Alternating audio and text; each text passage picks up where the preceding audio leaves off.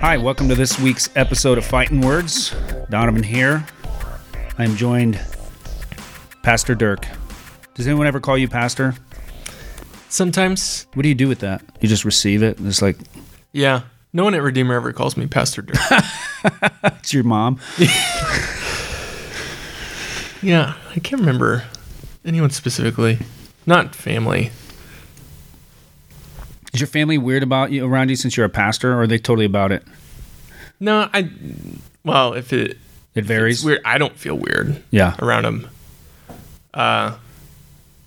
Yeah. I mean, they don't bring up the subjects, I guess, that would be controversial, and they don't really stoke fires either. They don't really instigate. Well, give me I have some sense of some of your family, but how would you rate the general? If you're comfortable on this podcast sharing, like, sure, the spiritual temperature of your family, like apathetic, nominal, engaged, hostile. Yeah, so I'd say it's a mixed. I have a couple family members who are Christians, and then, I would say some would be maybe more nominal, would say that they're Christians, but I wouldn't be able to tell. And then I would say that the remainder in general would be, I think, kind of that classic Iowa kind of general deist. Yeah. Like, there is a God, there is a heaven, but it's not really applicable unless you're in need or unless there's, like, you're at a funeral. Yeah. Why'd you call that Iowa? Well, because it's not like the Bible Belt.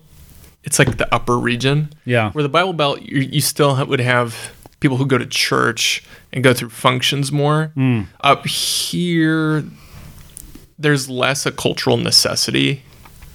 Now, I would say that's probably changing in Texas. Like, if you're in, like, the metro areas, it's definitely different than maybe it was, 40 plus years ago. But I'd say up here, there is kind of an element of that. Like, it's more rural and agricultural, even though, some of my family has farmed. So it is kind of that, like, you farm the land, you thank your God, and just kind of do your own thing. Yeah. Yeah, it isn't. Yeah, it's certainly not quite the Bible Belt, for sure. It's a different. It's also interesting. There's different denominations that kind of dominate.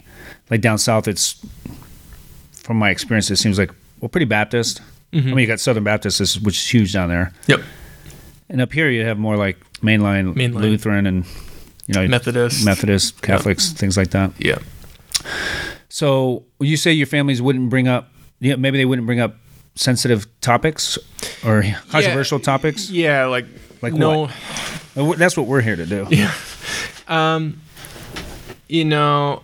Politics, maybe a little bit, but even, I also haven't seen most of my extended family in over a year because they just haven't.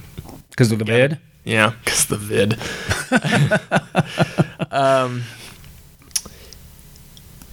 Yeah.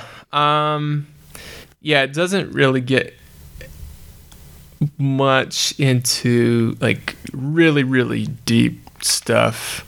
Because it's kind of inevitable when you get into conversations of faith, it goes right into hot button issues in the culture. So, like, okay, well, what do you think about LGBT stuff? What do you think about abortion? What do you think about, mainly it's those two.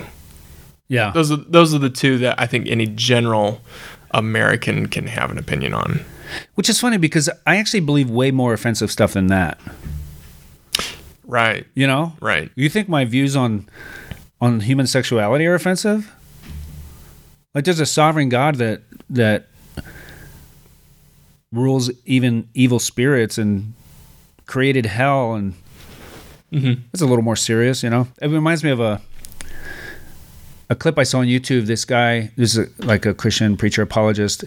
He's at a college, and this guy asked him the question, like, what's the deal with God killing, these people in the Old Testament? And he goes, in the Old Testament? He says, every person who has ever died, God has killed.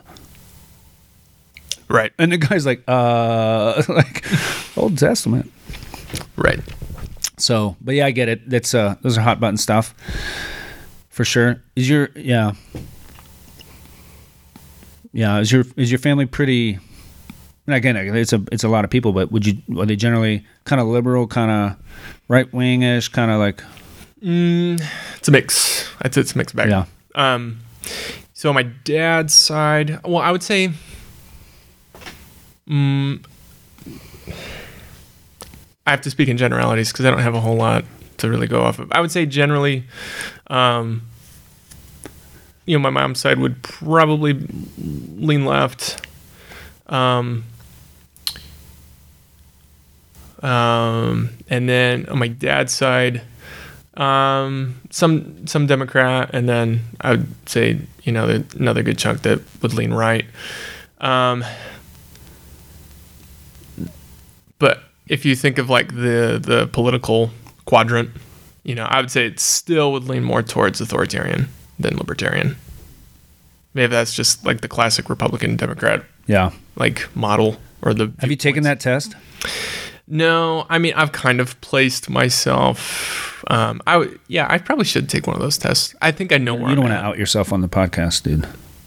I mean, I have one question that will reveal where you are. Is it the question we threw around earlier? I don't remember. Which controversial question? Well, you're asking me at least. You're not asking someone else what I think. Oh, yeah. Are you going to get the vaccine? Oh, that question. I think so. There it is. He's a liberal.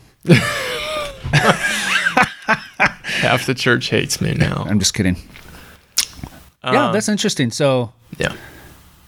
At some point. Tell me how you think through that. So, yeah. There's just so much. I was talking to my eye doctor today, of all people, just like of all the layers from this past year of how you have different conversations and all the different issues. And man, so I think the issue up front that I think along with most people wrestle with is, well, what information do you trust? Yeah. It's like, from what source? What sources? What about from Contagion Live? What's that? Well, this is publishing medical studies. I got onto this from Brett Weinstein's last podcast, which I can't suggest enough. Here's the title.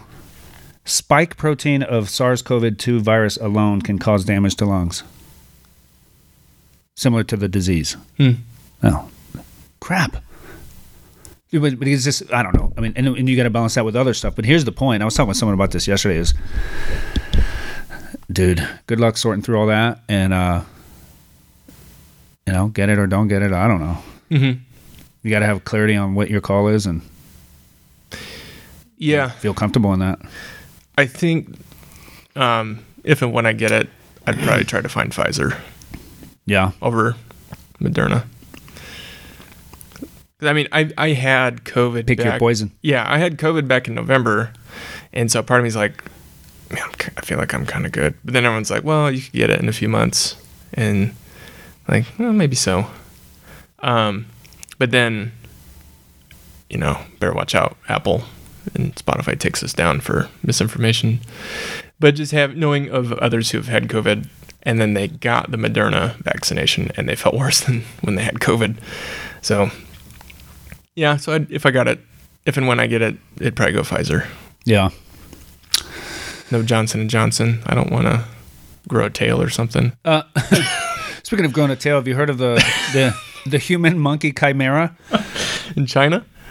Is that where they're doing it? That's what Alex Jones says. No, this is for real. This is legitimate news. We'll get to prison. Yeah. So today, the topic today is abolishing prisons. Well, actually, establishing prison. That's the topic. Human, monkey, chimera. So basically, the story is they've there's an embryo they've developed. I don't know what you call it. First, monkey human embryos reignite debate over hybrid, creatures. So Nature.com, Science Daily. This is legitimately out there. They've basically created these embryos, and their goal is to be able to create little creatures that you can harvest organs from. It just sounds insane, dude. And so, but their embryo, I want to know what it looks like, but at this point, it probably looks like a little shrimp or something. You can't, but I say let this sucker grow up. I want to. I want to see it. I think I saw a full-grown human monkey chimera the other day at Walmart. This is not new stuff. I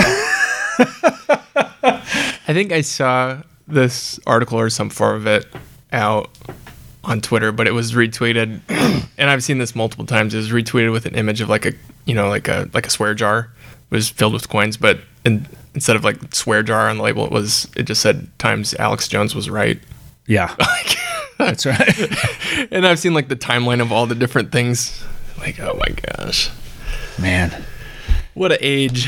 Yep, what an age. Well, so yeah, today we're going to talk about this whole idea of abolishing prison or the police. Now, here's the trigger for this. So there's a Facebook post that I made a couple weeks ago, and it kind of got a little hot. 100 some comments on there. I mean, that's hot for me. Well, a lot of them were images, right? Was that a different thread? Yeah, maybe some of them. But definitely sparked some debate. Now, here's the thing. It really got derailed because here was my original post. The real question is, why aren't prisons binary? What if you don't identify as a man or a woman? Where should you be sent? Now, to me, that's tongue-in-cheek sarcasm aimed at critiquing the, so-called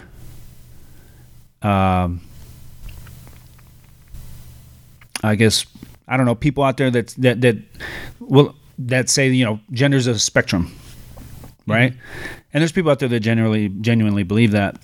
But what I'm poking at is people in politics or on the news who say things like that and then say things like, men who identify as women should be able to go to women's prisons. And I'm saying, well, that's very binary, actually. You're actually betraying your broader worldview, which is that gender isn't binary. Mm-hmm. We should really have a spectrum of prisons, what if someone doesn't identify as a man? Because you don't have to be a man or a woman, right? That's kind of the mantra. But then we kind of forget about that when we talk about a particular issue, like sports is another example. Why should sports be binary? And I'm sure there's people out there who are consistent and would say, yeah, they shouldn't be. And but so anyway, I was just kind of, using irony or sarcasm to kind of critique that and say, come on, be consistent.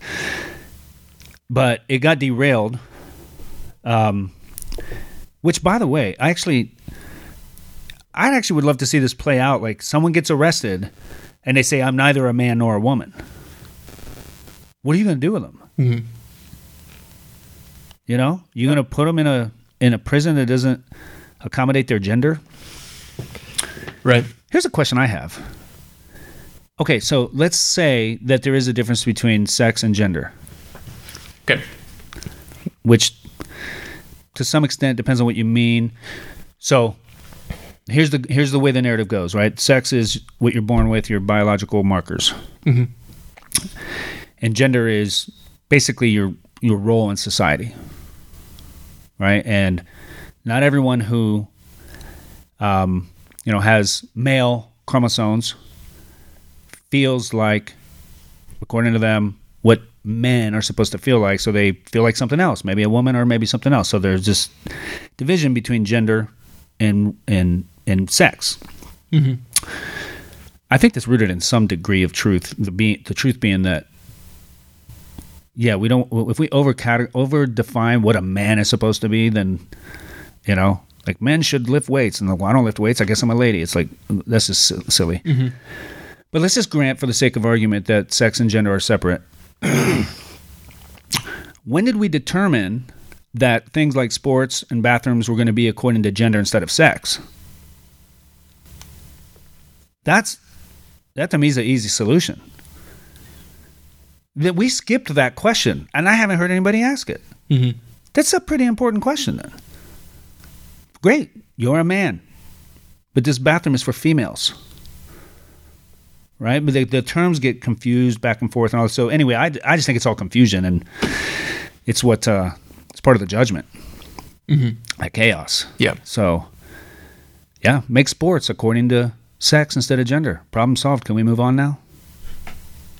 No, that would be too simple. So anyway, that's neither here nor there. That's kind of some of the stuff I'm poking at there with that post. Yep. But it got derailed because someone quickly commented, abolish prisons. And so that, got this whole conversation going about whether or not you can abolish prison and whether or not you should. And, what do you do with violent criminals? And things like that. So this idea in general of abolishing prison, it's become popular this past year. It's kind of grown out of the, Black Lives Matter, maybe CRT, depends, deconstruct the system kind of movement. Mm-hmm. It's become popular. And that's, you could characterize that as it being on the left, right? It's the left. In general. Yep. Saying let's abolish prisons. Yeah, the abolition usually would be on the left. But there's another guy on here on the thread who agrees that we should abolish prisons, but he comes from a libertarian perspective. So I listen to this libertarian podcast also, and they're always like, they hate the state. So there's this common theme between libertarians and then like kind of far left progressives, which they're both saying the state is oppressive. One is saying it's along like race and gender classes, and things like that. And the other one I think is saying it's more just about power and abuse, just strictly, right? But they have that argument, they have that desire in common is to abolish prisons. And so I guess my general question is, what is the Christian take on that? Can we abolish prisons? Should we abolish prisons? What's attractive about that? What's dangerous about it? Abolishing police is another kind of popular paired value. Like, we got to abolish the police. Yep. So, or should we trust the police? Should we back the police? Back the blue. Back the blue. Do you back the blue? Well, yeah, I think that's so much of the tricky and unfortunate part of like where we individually, and I think the church as a whole, finds itself in this day and age, not even just 2020, but I think in years leading up to it. It automatically and so quickly becomes political. You can really only put yourself into one of two camps, and where nuance is really hard to get in. And I think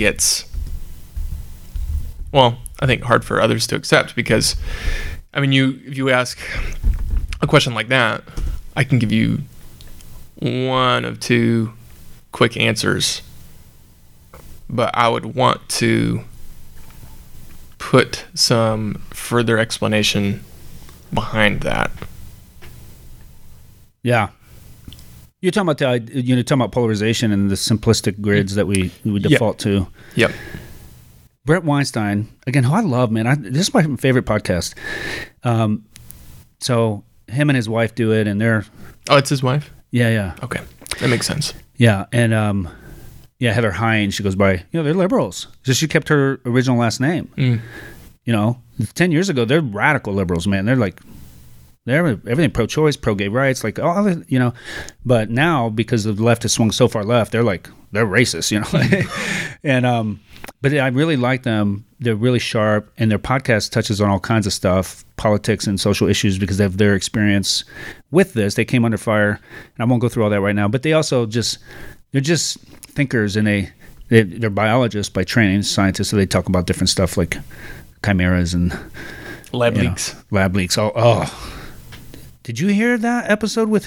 Oh wait, never mind. I'm going to do commercials about their podcast right now. But anyway, so he had a quote the other day, and it was this regarding politics: if anyone thinks that things would be better if the other side was just gone, has revealed that they don't understand how this all works, and can be readily dismissed. Now let's unpack that a little bit.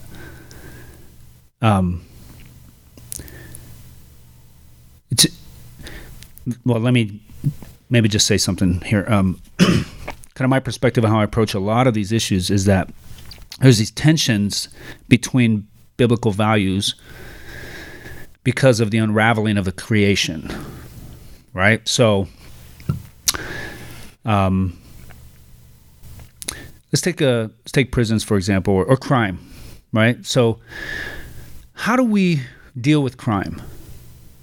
It's going to be here, right? Yep. That's one thing. Why is it going to be here? So because of the human heart. It's the human disposition. Right. To rebel. It's our nature. Yeah. It's also our nurture. Yes. Like it just complicates and snowballs, right? Right. So one side, I think, tends to overestimate nature, and the other side tends to overestimate nurture. So you hear that in the sense of like, hey, we need to abolish prisons. Well, look at all the crime. Well, if we redirect those resources to community care, that's how we solve the crime issue. The root issue from that perspective is the reason that there's so much crime is because of injustice and because of lack of resources, and it's like it's an underestimation of the criminality of the human heart, right? Mm-hmm. But it is true that there's a correlation between poverty and crime. Yep. There's a correlation between, feeling like you're at a disadvantage, feeling desperate, and being willing to push the envelope. So I kind of call this the masculine and feminine approach to crime, and I think they're both biblical. And it's really the masculine or feminine approach to any challenge, any issue, child rearing, or leading a church. And it is this.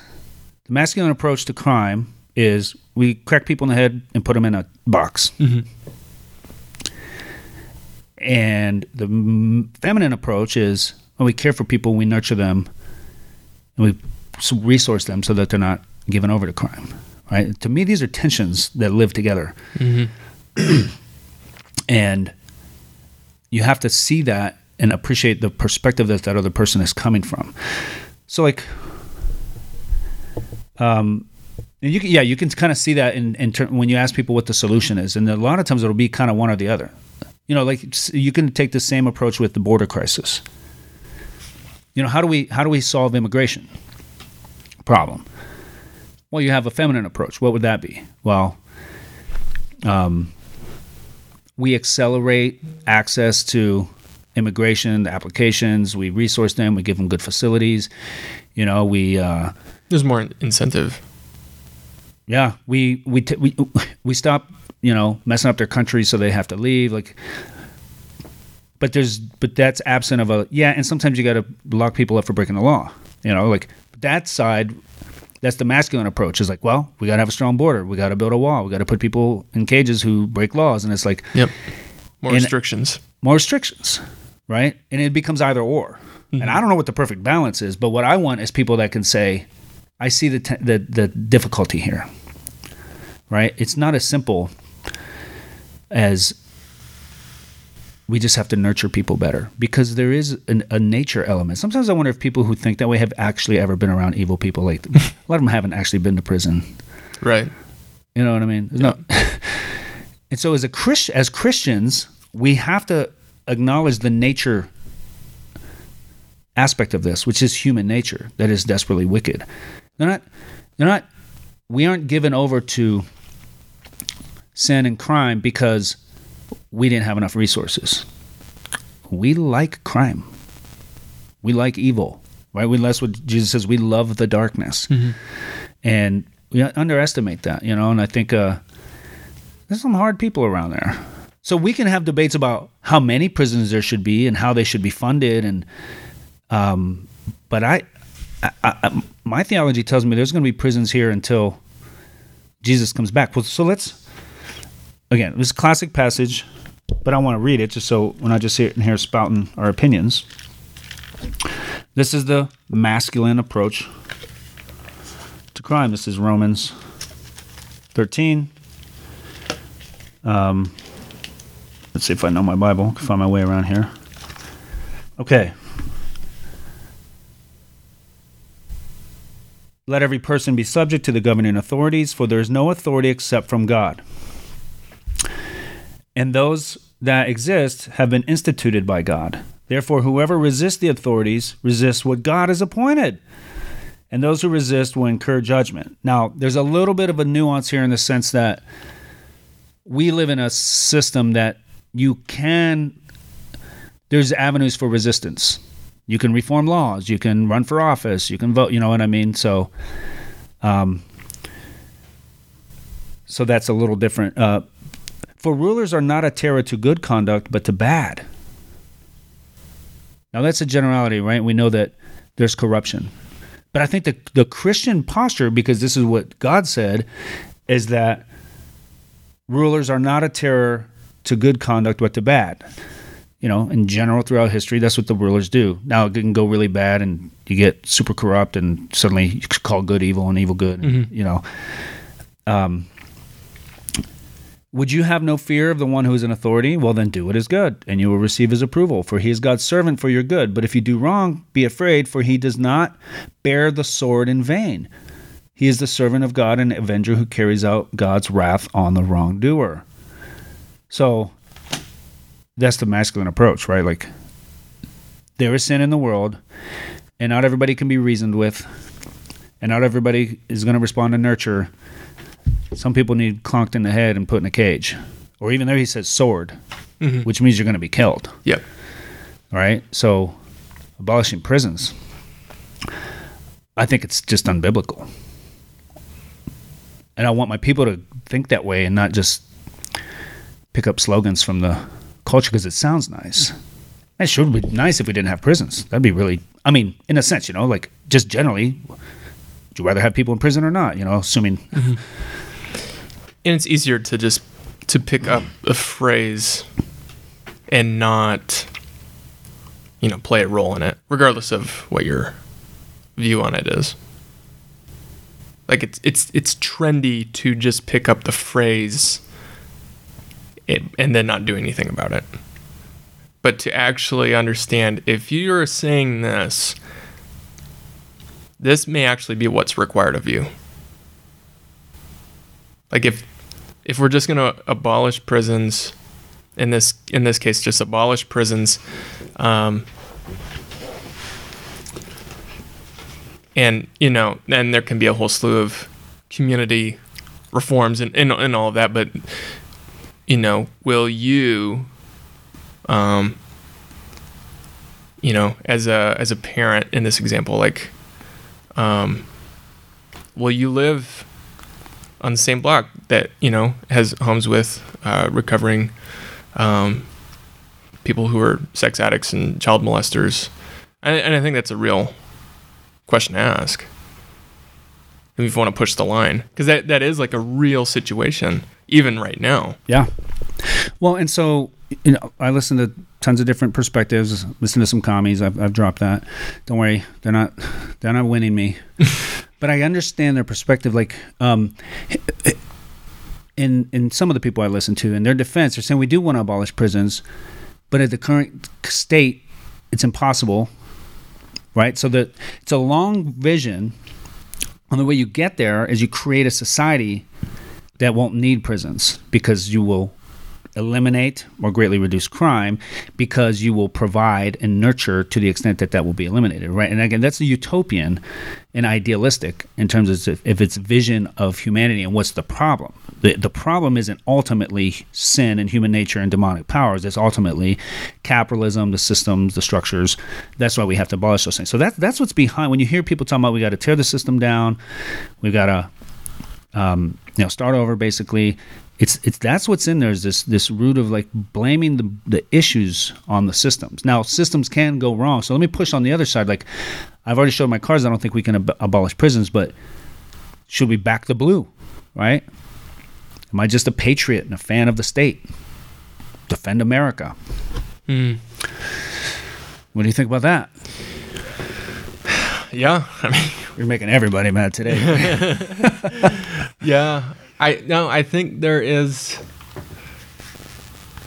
I think in general, my posture is try to harmonize with people, but not be a people pleaser.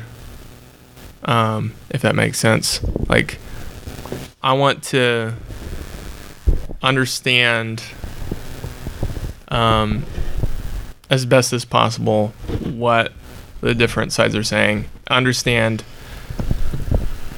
which things, to sift through those things, which of them are actually good, they're virtuous, they're actually, maybe even biblical in some cases. And then from that begin to actually formulate a wise, biblically sound. Dirk's dodging the question. Yeah. Well, I have to preface so much. But here's the thing. I don't usually get the typical, like, Monday morning pastor's inbox thing. I don't either. I've had one email, and it was encouraging. Oh, good. So let's start changing that now. I mean, are you really asking what I think? Back in the blue?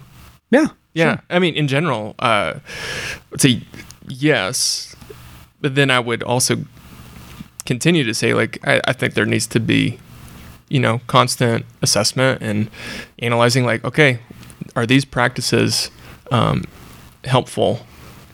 Should, these certain practices be outlawed? Should these be reformed? What kind of policies need to be changed? What needs to be thrown out? So I'm usually, depending, and like, I think in this situation, I don't think the whole system, well, I believe in systemic sin because people are sinful and people are in systems and make systems. I think when it comes to the police, I think there needs to be constant assessments and, I think further training. I'm definitely in that camp, like, where I think there needs to be more funding for training. And did you listen to that podcast with Sam Harris and Horion Gracie?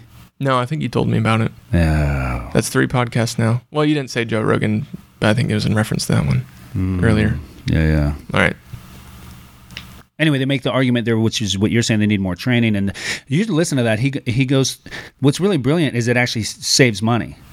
Because he's saying if you invest money in training and train these officers how to actually manage violence properly, they're not trained to go out there in the streets and handle violence. They get like 4 hours of training in violence. And by violence, I mean, combating skills or, really he's talking about grappling, like minimizing violence, really. But the whole point is you would think, oh, so you want more funding? He was like, well, the irony is if you spend money on this, and they've done it, there's proven trials, they've implemented this stuff. You train officers in this stuff, and then what happens, they have less injuries, you have less lawsuits, and you actually save the department money. So there's just fresh perspectives out there that are not as simple as the, are we going to cut funding, or are we going to defund the police, or are we not? Like, well, let's engage with some people. Yeah, and I mean, that's not to say, like, I'm not saying, man, every cop is fantastic. I've had interactions with good cops and not so good cops. I haven't had, like... Well, it's because you're white. It hasn't gone bad. That too. I mean, in this... When did this happen? I think almost 2 years ago. One of my nephews was in a situation where he got pulled over and there was an airsoft gun on the floor of his passenger seat. And I think he was kind of like freaked out because the officer saw it and was like, I think his car windows couldn't roll down, and officers like getting more elevated. And I think it is what he was directing him to do. And, and I think my nephew was just confused and he went to go grab it. What? Yeah. And I mean, the officer drew his gun and everything, but when I heard this story, I thought like, okay, if my nephew, what would be different if my nephew had, darker skin? I don't know. And I can speculate that. I don't know what would happen. But yeah, I think it's tough situations. Like, and in that, what I say in terms of like, talking about Back in the Blue and wanting reform, it's like, there are tragic things that happen. I think we know that. Like, I don't want anybody to die in any kind of interaction, or in this case, it's with police. I don't think the police want anyone to die in that, but mostly. Mostly. I can't speak for every single one of them, but so it is a weighty situation. But so when it comes to then prisons, we have to understand there's weightiness in that too. And I would, I don't have a family who's ever done prison time. I have family members who've done jail. I somehow evaded jail. And I think we can talk amongst ourselves about policy reform. And I think there would be more unity than we all would think. If we go back into like the 70s and 80s, like with the war on crime, the war on drugs, and 94 crime bill, and how that's really shaped the way things are right now, like the mass incarceration rates and all that. That's not really the debate. I think we can all say like, yeah, I think there should be some reforms. And, thinking back, it was the 2016 election. That was one of Rand Paul's main things, was like prison reform.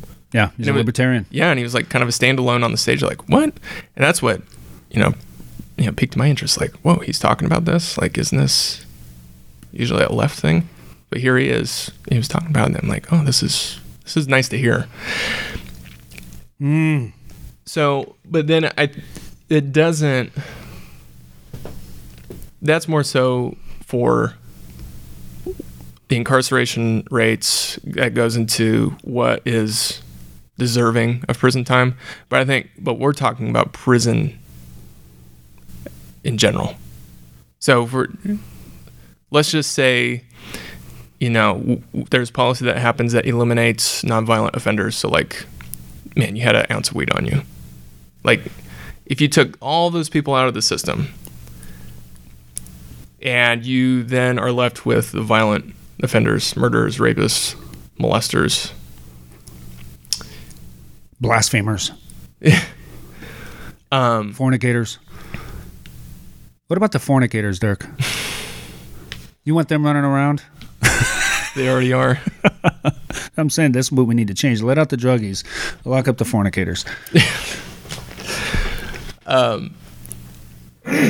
Yeah, so do we say those violent offenders don't need to be there? Now, I don't think, unless you're, like Joker level, like anarchist, I don't think anyone's saying they shouldn't have any kind of consequences for what they did. Am I right? Some people are saying, well, look, some of the stuff comes up in this thread, which if I can get it to work. While I scroll here, let me where's my computer stuck?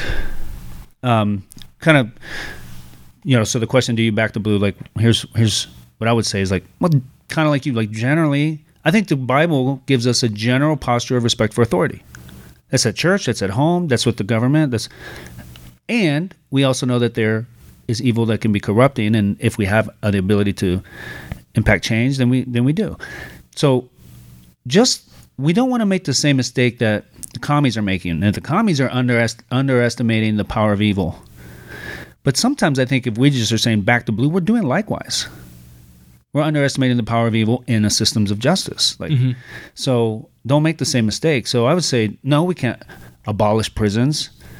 But we should always be reforming. Like, we're reformed and always reforming, right? As reformers. But I think that applies to everything. It's what we do at church. Yep. We don't say our church is perfect, don't question it. But we also don't say, well, it's not perfect, therefore it sucks. It's like, it's what it is, man. Like, it's a renewal. It's a renewing process. Yeah. We're constantly like assessing our systems, assessing our ourselves, assessing our leaders, assessing our plans, and saying, like, is this good? Is this helpful? Like, assessing our mission statement. That's right. That's right. So prison reform, sure. Now, exactly what does that look like? I don't have the expertise for that. I don't know. Yeah. Yeah. You want to, ban the war on drugs? I don't know. Sure. I don't know. Kind of here's another. I want to avoid simplicity. Like, here's another one. Should we defund the police? It's like, here's the way I view it. Like, a city budget has a mix of things that need to be done. Some more masculine, some more feminine. You know what that balance is, and you know across the board that every city is off balance toward the side of that we need to defund the police. That's just simplistic. You just don't know that. You just don't know that, and it's not wise. It's not wise. Maybe some police departments need less funding. Maybe some need more. Like, it's simplistic. My computer's frozen. But anyway, I'll see if I can pull it up here. But yeah, there are people that are saying there are other ways to deal with, criminals. Like, we can have house arrests, parole, this kind of thing. Like, we'll give them counseling. Like, yeah, we don't have to just put them in a cage. Yep. And for a lot of people that might be true. But again, I wonder if have you been around really violent people? Man, like, wicked. Mm-hmm. Like, people that are trafficking children, they're given over. And I'm not saying God can't redeem them. I'm saying, don't think you're going to go reason with them, and they just need some resourcing. And like, they're under the sway of Satan. Like, they're literally on a daily basis selling 9-year-old girls to be raped 32 times a day. This wickedness. Yeah. And you're just going to give them an ankle bracelet? Some counseling? Like, dude. And this is where I will, as a man, I say we need both masculine and feminine approaches to these things. And what I hear in the culture is an over-feminization of the issues. And it may be a reaction to the over-masculinization of the issues historically, because we're never on balance. Right. But you got to be aware of that. Yeah. So maybe for years we had too much testosterone running around, and we're having world wars, and everybody's getting, put in cages and put in ovens. Like, okay. But these things are complex. I can't find this, but yeah, there's people that suggest other solutions. I want to pull up these articles that I sent you, because I want to go through. So this is I found an article that argues. Well, it's actually a website. It's christiansforabolition.org. It actually just coincidentally happens to touch base on Isaiah 61, which I just preached out of in Cedar Rapids, and will be in Cedar Falls this week. But it's Christians for the Abolition of Prisons, and they got different resources and ways to get involved. And basically, they're dedicated to prison abolitionist education and advocacy within the progressive church. So there's something to know. Mm-hmm. Now, so let's just go through some of these statements that they make, and we'll just think through them. We believe that Jesus came to free all who are held captive and establish new forms of justice, free of retribution and within community. As followers of Jesus, we see the abolition of incarceration and the development of community-based restorative justice as a moral imperative and as our particular vocation as the body of Christ. Now, here's the thing. I actually don't have a problem if you're, as a Christian, you say, look, man, I'm not a big fan of I understand that prisons are out there and they're going to be until the day we die, but I want to reform and I want to be more involved on the nurture side. Like, great. I don't have a problem with you doing that. Like, I'm not saying you got to go become a prison warden. No. But I'm just saying you can't. It's not going to be abolished. You know when it'll be abolished? Well, actually, so I've been thinking that Jesus will come and abolish prison, right? Mm-hmm. Actually, he won't. He will establish prison. Right. See, right now, it's kind of like in C.S. Lewis's book, The Great Divorce. Have you read it? No. Well, the whole idea is that there's a time coming in history. Right now, good and evil are overlapping, right? But there's a great divorce coming, right? And there will be the establishment of true prison. So right now, prison exists here. Why? As a shadow of prison. Right. Jesus actually won't abolish prison. That's what I used to say. But actually, he will establish prison, the true and better prison, to which prison points now. Right. Anyway, there's that. But we believe that Jesus came to free all who are held captive. What page are you on? I'm on this. I just clicked the link, christiansforabolition.org, and I just scrolled down. They quote Luke 4:18, which is a quote of Isaiah 61. The Spirit of the Lord is upon me, right? Because the Lord has anointed me to proclaim the good news to the poor, right? To bind up the brokenhearted, to proclaim liberty to the captives, the opening of prisons to those who are bound. So, what do you think of that? So Luke 4:18, we're going to proclaim freedom for the prisoners. There it is.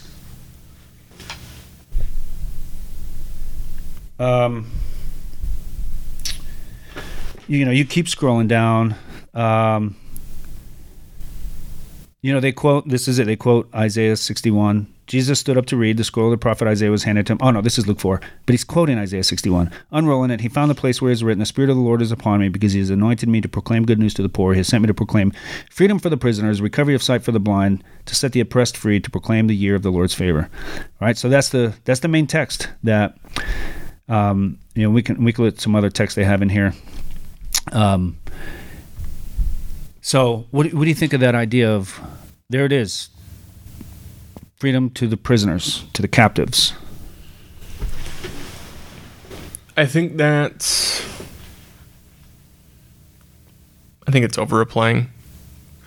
I think it is chiefly applied to, I think it's chiefly applied to the spiritual sense. So spiritual bondage to sin, to your condition, and to the things you have done and the trauma and things that have been done against you. You have been liberated from those things by Jesus.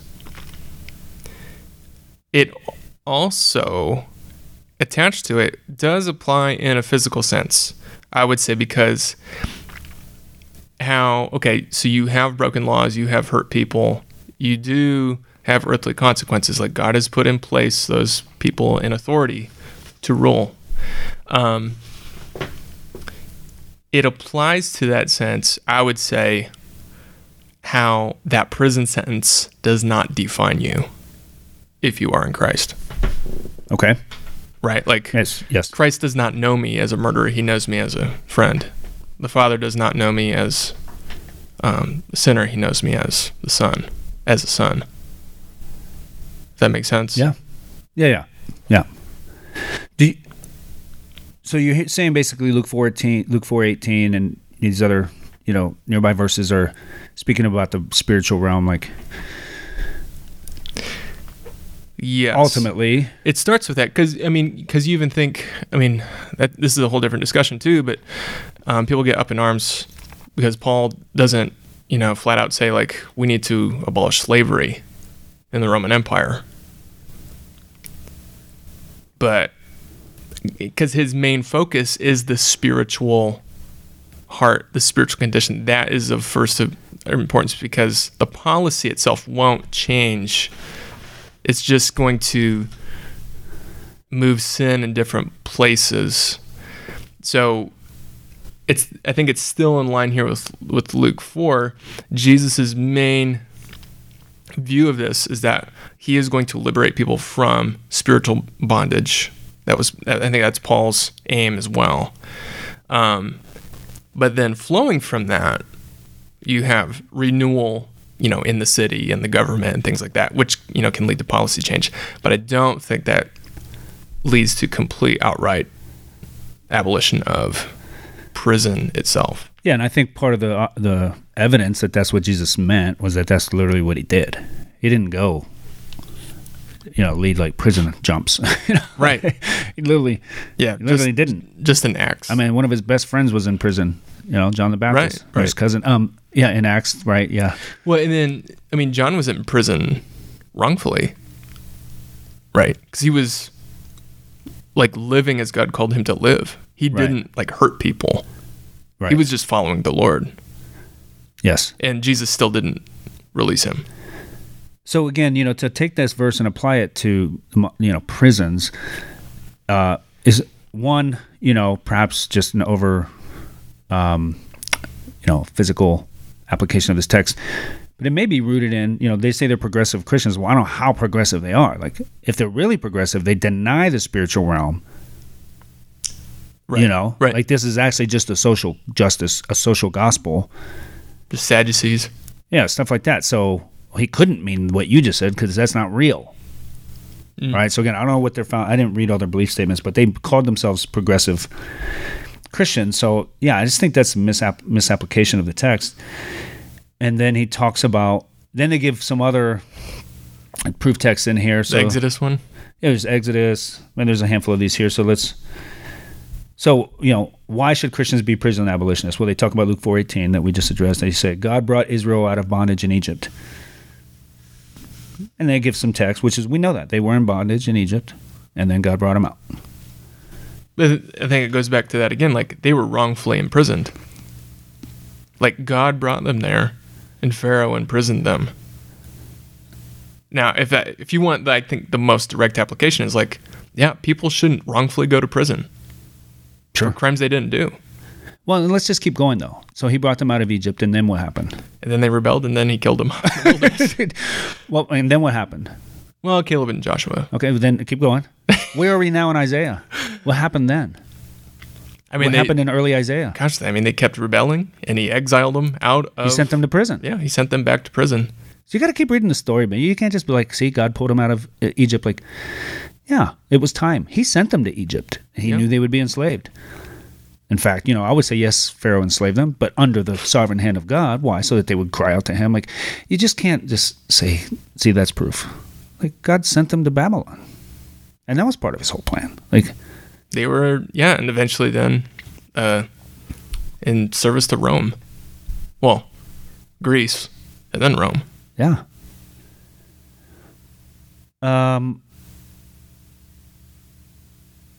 Well, what about this? They say there's no such thing as, this isn't a verse, but just a statement they make. There's no such thing as good people or bad people. Each of us is made in the image of God and subject to the captivity of sin. Oh, they're not that progressive. We can't we can't provide safety by identifying and incapacitating bad people in prisons. Okay, read this again. As you read it again, I will for the audience as well. There is no such thing as good people or bad people. Each of us is made in the image of God and subject to the captivity of sin. We can't provide safety by identifying and capacitating bad people in prisons.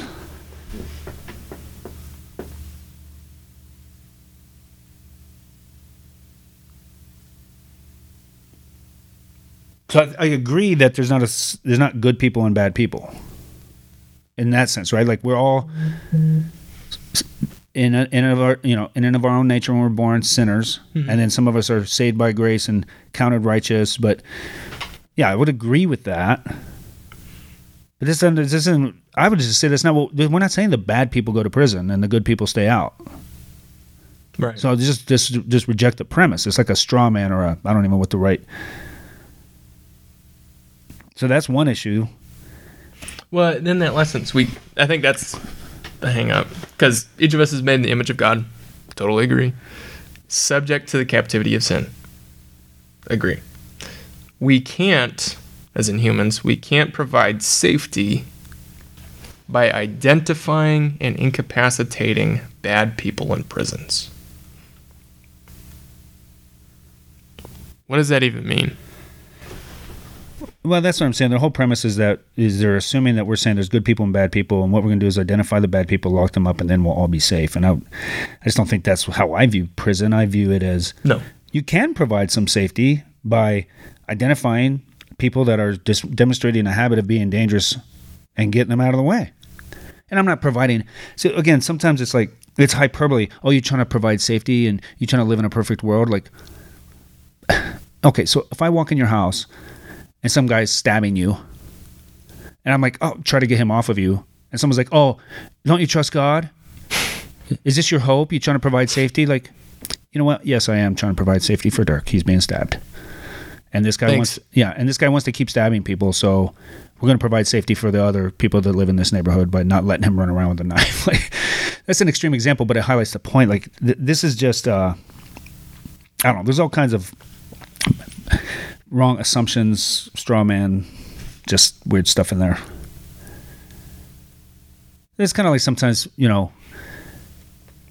I get into these discussions, sometimes people are like, well, is that your hope then?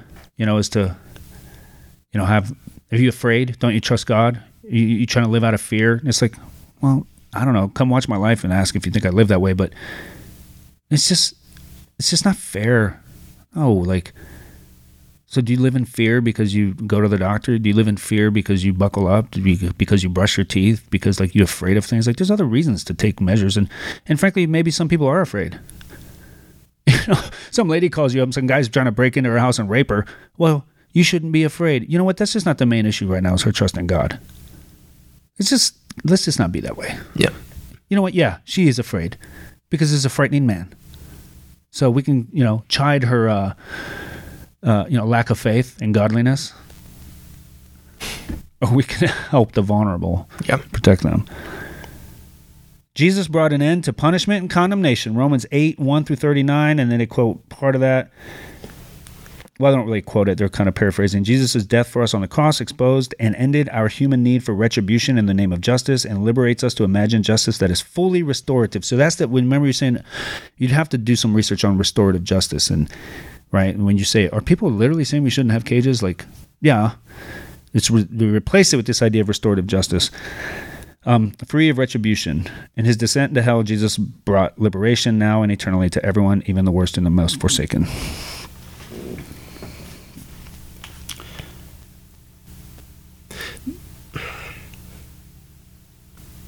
So, understanding from their point of view as progressive Christians, the idea of, salvation seems pretty universal. If I were to take that statement? Yeah, I guess. That's for everybody. So if that's the case, then I guess that would kind of make sense. But I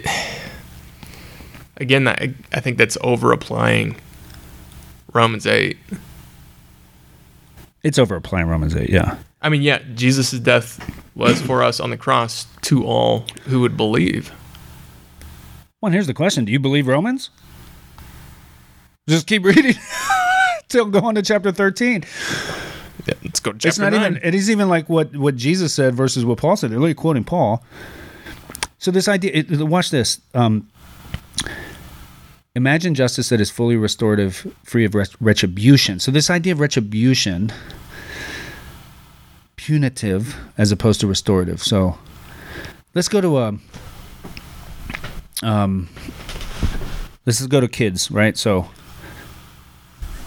should we be punitive or restorative with them? Like, I think even if you were, well, I think you can be punitive with your children, but let's just say you go, no, I just want to be purely restorative with them. That doesn't necessarily mean we actually line out what the consequences might be. It just kind of defines the motive. Out of a retributive motive, I might, say you need to be in your room for the whole day. Or out of a restorative motive, I might say the same thing. Like, it doesn't actually, you're just talking about motive, not action. Mm. So I think that's confusing the issues. Well, yeah, because restorative could also look like offenders being taken away for a certain amount of time, receiving counseling, receiving, other options. Say if there was a prison, like, you're still taking them away out of society for a certain amount of time for this. It reminds me of I think some of the comments you interacted with on there, it's like well, this place that they go to, like, will they have locked doors? Right.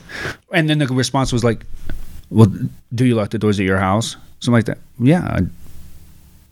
Don't you? Like, because I live in fear. Yeah, I'm afraid. I'm afraid some guy's going to come carry my daughter away and take her into sex trafficking. You're right. I'm sorry. That is a fear. Yep. Yeah, I should quit the ministry. Because I live in fear. Oh man, I could keep going. But they're just basically they're just kind of over applying, promises to Christians to the whole world and the criminal justice system as a whole. We believe in the forgiveness of sins. Yeah, but Paul says things even like, well, if a man doesn't work, he doesn't eat. Like, there's consequences. Oh, yep. Paul believes in the forgiveness of sins, for goodness sake. Yep. I believe in the forgiveness of sins. So what if there's a wolf running around the church like, what did he say? Sneaking into weak women's households, and I believe in the forgiveness of sins. Like that doesn't mean there aren't consequences for things, right? There's the ultimate standing with God, and then there's how we stand in society. If I step out of line as a pastor and you guys kick me out, like I can't just be like, oh, you guys don't believe in the forgiveness of sins. Like it's just not good thinking. Mm-hmm. So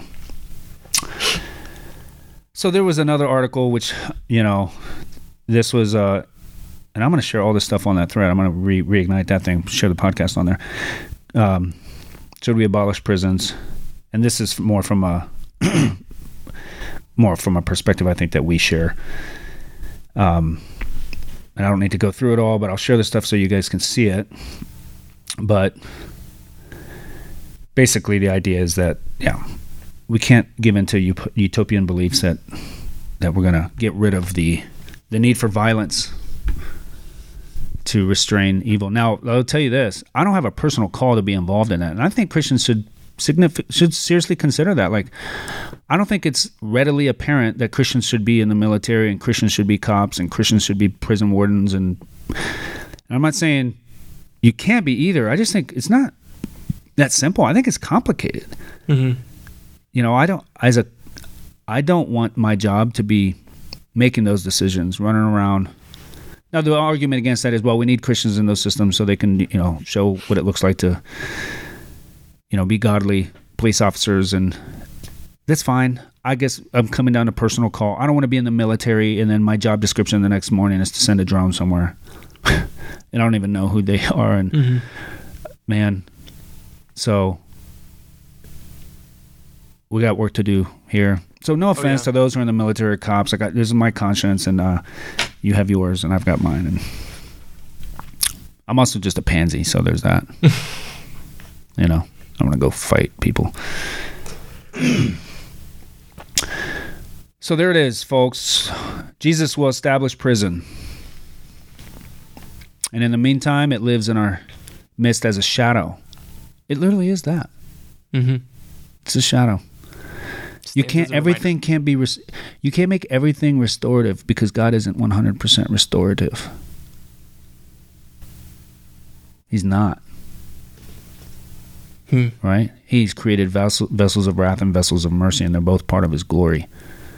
Yep. You're not even trying to bring heaven. Well, I guess you are trying to bring heaven to earth, but the problem is, again, that heaven is not all there is. Right. So, in light of that, though, I guess, work for reform and be educated and be nuanced. Grant people the benefit of the doubt, like I said. Like I've said often. I think part of, over the last year, I've had people ask, how can we stop being so divisive in the church? Well, I don't think the answer is to not talk about this stuff. I think it's to not divide over it. Yeah. If you disagree with something I've said on here, fine. Let's talk about it. And let's not make these things our identity and our righteousness. And remember the way of love. Yeah. If you don't, you're just a clanging cymbal. Whether you that should be the new name of the podcast. Clanging cymbals. Instead of the beat at the beginning, we'll just oh god, just crash in. That's dumb. Well, cool. Dirk, anything else? No, I think this covers it. Yeah. So I hope to come back to a handful of issues like this over the next several weeks, months, episodes, and a common theme I want you to pick up on is this idea of these tensions between these biblical values, right, as it applies to police, prison, other redistribution of wealth, free markets, things like that. And I hope we can, I don't know. I feel like I've come to see some things, and I want to do my job to try to help teach. And it's not perfect. I'm not without, blind spots, and I'd love to have these discussions. So love you all. Thanks for tuning in. See you later. See ya.